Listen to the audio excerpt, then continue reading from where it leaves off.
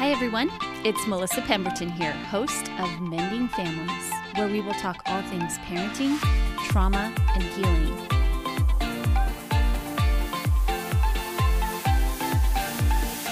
I need your help getting the word out about my podcast, and there's 3 ways you can do that. The first way is that you can tell your friend about this podcast. If you just go into the podcast, open it up, there's a little share button. Click that button and share with all your friends, families, neighbors, sisters, cousins, everyone. The more people that you can tell about this podcast, the better. The second way to get the word out there is by giving me a review or a rating. That is another way that Apple Podcasts in particular will bump up how often my podcast will appear on people's possible listen to list. And the third way is just word of mouth. If you subscribe, hit the subscribe button every week when I drop a new episode, it will come right into your feed and you listen and you're gonna get good information because that is what I'm all about. And so when you listen to that good information, if you can just tell your people, maybe they don't have the ability to listen to podcasts. Well, guess what? It's all on my website. So you can direct them to my website, www.mendingfamilieswa.com, and you will be able to listen to all my podcasts that I've ever dropped, as well as get access to all of the show notes, which has so much important information as well. Do me a solid and help me get the word out about this podcast. Thank you so much, and I am so glad that you are here with me every week. Hello, everyone. I am so excited to be here again with another Mondays with Melissa. These are becoming some of my most favorite times to spend with you guys, just this one-on-one conversation and sharing my thoughts and my heart. Last week, I talked with Tori Hope Peterson, and if you have not listened to that episode, I would encourage you to go back and listen because gosh, it's inspiring. She just has an amazing story about being raised in foster care and being a survivor and overcoming all the odds, graduating college, she's a foster parent herself now, her and her husband, just wrote a book. She has so many amazing things going on in her life right now. And I just love it when I get to tell the story and share the stories of people who are open to seeing how their hard stuff can actually lead to helping others. And, if we have that growth mindset and if we have the ability to see that our hard stuff doesn't have to define us, but it can just lead us in a direction of growth and helping others, it's just so inspirational. So all that to say, I'm going to talk today about parenting because Tori and I touched a little bit on how the way that she was parented by her mom, by her bio mom, had the potential of affecting how she parents her own kids and things that we have to be aware of when we become parents ourselves, if we've had a hard childhood, if we've experienced adversity. I think that the first thing I want to say is that the way that we were parented and the things that we experienced as a child, we carry into parenting. And if we're not aware that the way that we were parented was unhealthy, or the way that we were parented was even abusive or neglectful, then we run the risk of continuing that cycle with our children. And then they run the risk of continuing that cycle with their children. And it goes on and on and on. That's the generational trauma that we talk about. And so I think the number one thing is if you are a parent or you are about to become a parent or you're thinking about being a parent someday, please take a look at what you experienced as a child and do the work to heal anything that needs to be healed. Do the work to educate yourself on what are actually healthy parenting practices today? Because it's 2023, y'all. There is lots of research that has been done, even in the last 10 years, on trauma and how trauma affects the brain and the body and all the things.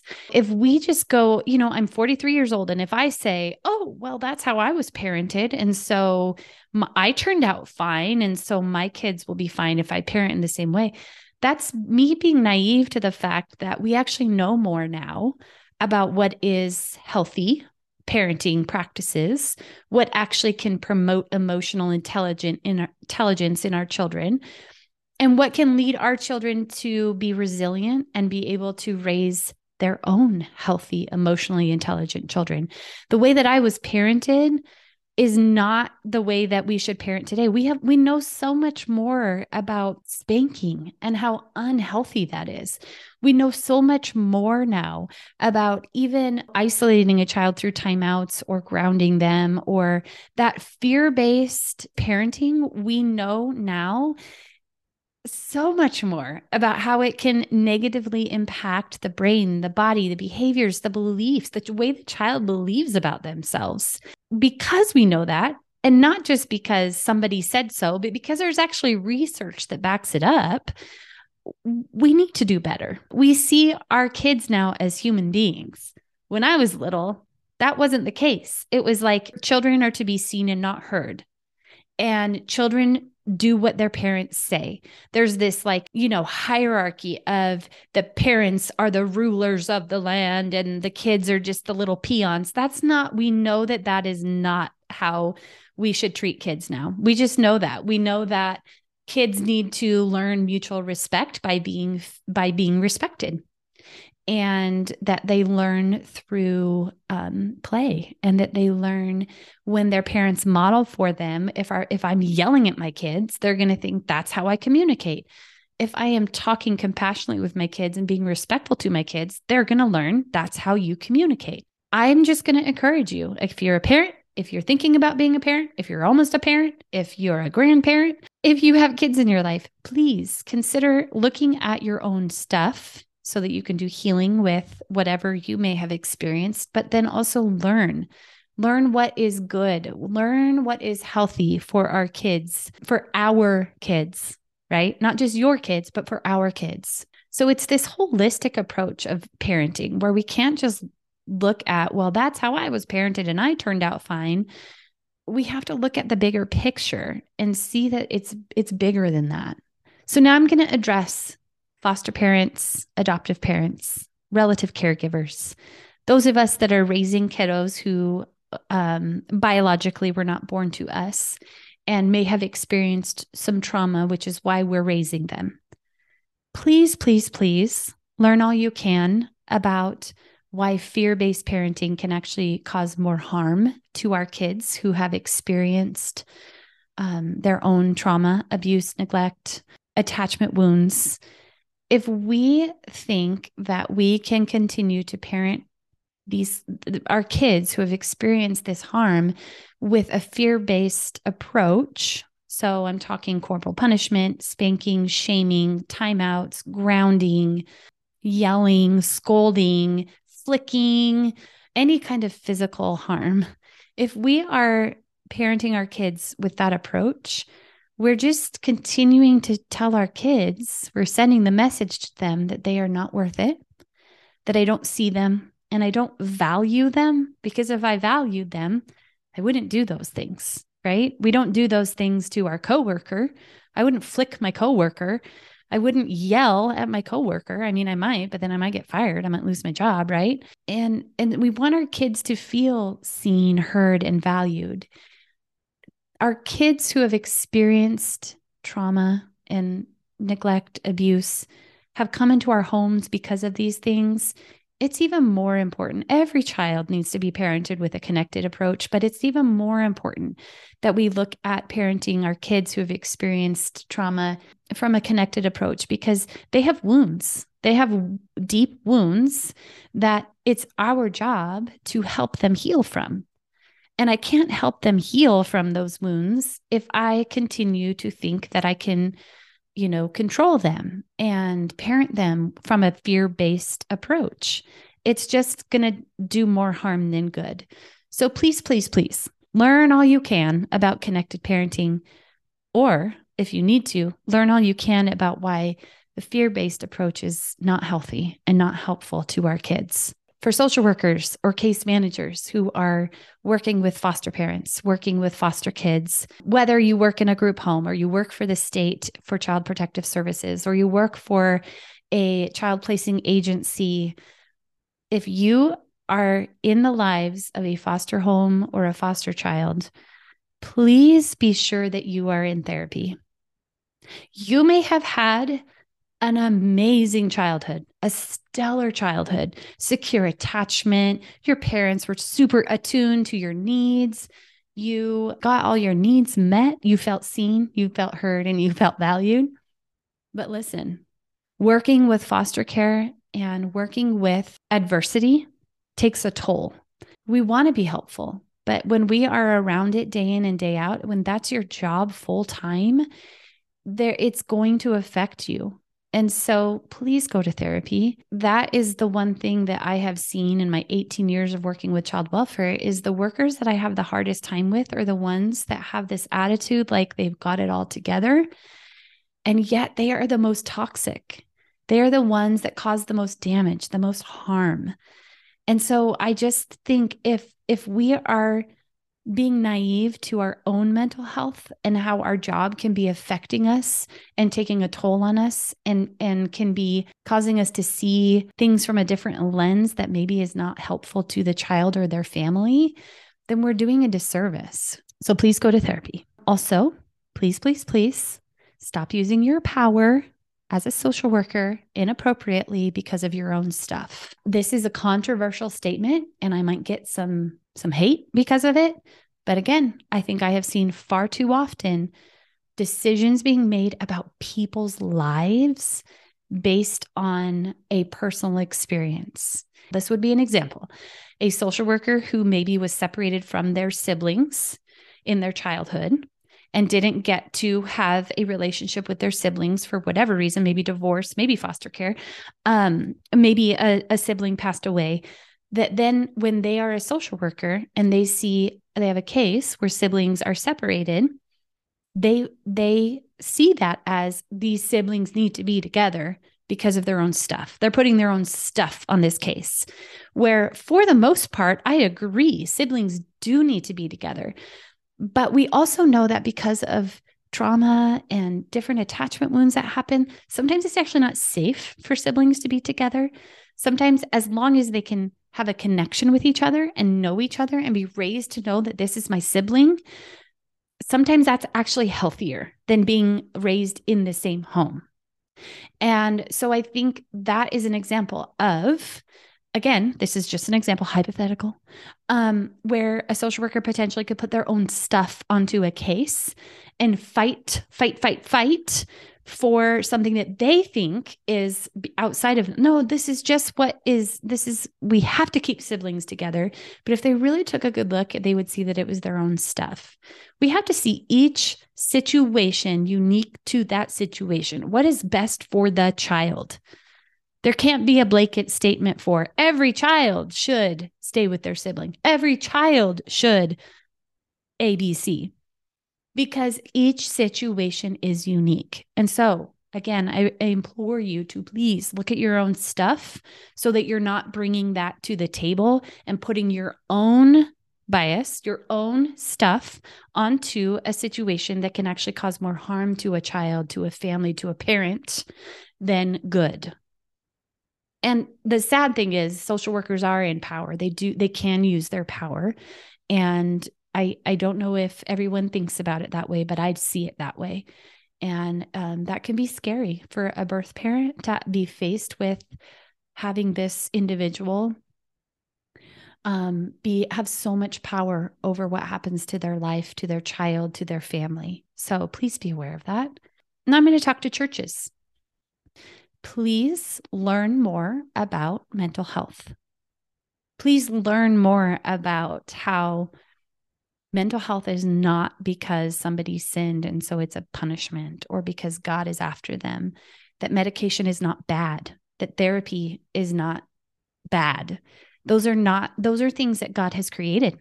He has given people the abilities to be good therapists. He has given scientists the ability to create medications that can help people's brains focus more and find the healing that they need. He has created scientists who do the research to come up with new ways of therapy, like EMDR. As a church, can we please learn more about mental health and not be preaching about how if we just prayed more, or you're depressed because you're not close with God right now. You're not spending time in the Word. I just would love for churches to stop saying that, because mental health is very real, and it just downplays the realness of it when we say those things. Okay, I'm also going to ask that churches, please stop spreading the message that if you're in an abusive relationship, that you need to fight for that relationship. And I'm talking about marriage specifically. That is harmful. Abuse is real. Domestic violence is real. And when we, the church, are saying, no, you cannot get divorced. You made a pact in front of God that you would love this person to the very end, through better or through worse, through sickness and in health and all of that. I also don't think that Jesus would want us continuing to be abused. He loves his children, and it pains him to see women and men in abusive relationships. It pains him to see children abused. And when we, the church, are saying that you got to stick with it, go to therapy first. Have you done all you can? What are you doing to cause him or her to lash out at you? Again, we are placing the blame somewhere else. And I don't believe that that is what God intends. He does not intend for his children to be harmed by other humans. So let's protect our children. Let's protect our victims of abuse and domestic violence. Let's protect them and step in and say, how can I help? Not, what are you doing to contribute to this? Or are you praying enough? Let's stop saying those things, okay? And then the last thing I'm going to say for churches is for you to please learn more about trauma and abuse. I don't think churches know enough about what trauma is and what abuse is, and how we can help stop generational trauma, how we can help survivors of abuse. The church can do a lot of amazing good things. We just are not trauma aware. I can speak from my own personal experience. I had a situation with my former church, and I found myself in a meeting trying to explain gaslighting and trying to explain manipulation and trying to explain power and control to the people who make the decisions for the church. And then I personally feel like it fell on deaf ears. So let's do a better job. Let's do a better job of learning about trauma and abuse, because the reality is the churches are the places that people come when they need help, when they need guidance, when they need support. And if our solution is always just pray more, read your Bible more, or here, come meet with one of our elders who probably doesn't have a degree in counseling and doesn't know anything about therapy, we're not helping. So if you're a church, or if you're a foster parent or adoptive parent, a relative caregiver, a social worker, and I have spoken directly to you and you're wondering where to get this training that I talk about, or where to get this information, or where to get this knowledge, I'm raising my hand right here. I will help you. I will come to your church. I will train your children's staff on how to be more trauma aware. I will train your church staff on how to be more trauma aware. If you're a social worker, I will come to your unit meeting and I will talk to your social workers about how to be more trauma aware. If you're a foster parent, I work with foster parents and adoptive parents and relatives. Call me. I will come to you and I will help you learn more. How do you find me? You can email me, melissa@mendingfamilieswa.com. You can go to my website, www.mendingfamilieswa.com. There's a contact form on there if you want to fill that out. You can also just look at some of the services I offer. And then I'm on all the social media. And my handle is Mending Families WA on all of the social media. So come check it out. If you want to just like get a taste for some of the things that I share and talk about, social media is a great way to start, because I give little nuggets every single day. Let's do better for our kids, shall we? We can do this. We're a team, right? No judgment. We just have to move forward in a positive direction. If we know that what we have been doing is harmful or not working, let's do better and let's move forward in a more positive direction. Next week, I am excited to tell you that I have Lisa Qualls on the podcast. And I've already interviewed her partner in crime, Melissa Corkum. And so you've already heard that episode, but next week I'm going to be talking to Lisa Qualls, and she's going to share more about the book that her and Melissa Corkum wrote, Reclaim Compassion. But we're also going to talk about blocked care, and we're going to talk about the book she wrote with Dr. Karen Purvis, The Connected Parent. So it was a really fun conversation. Lisa is just a gem. I just love her, and I feel like you all are going to love her. So come back next week and you can listen to my conversation with Lisa. In the meantime, let me know if you have any questions. I'm here to help. All right, you guys, have a great rest of your week. I'm so excited that you found this podcast, and I hope you join me every week as you go through your own journey towards healing. One thing I truly believe in is that trauma awareness is so important to our future generations, and it starts with you.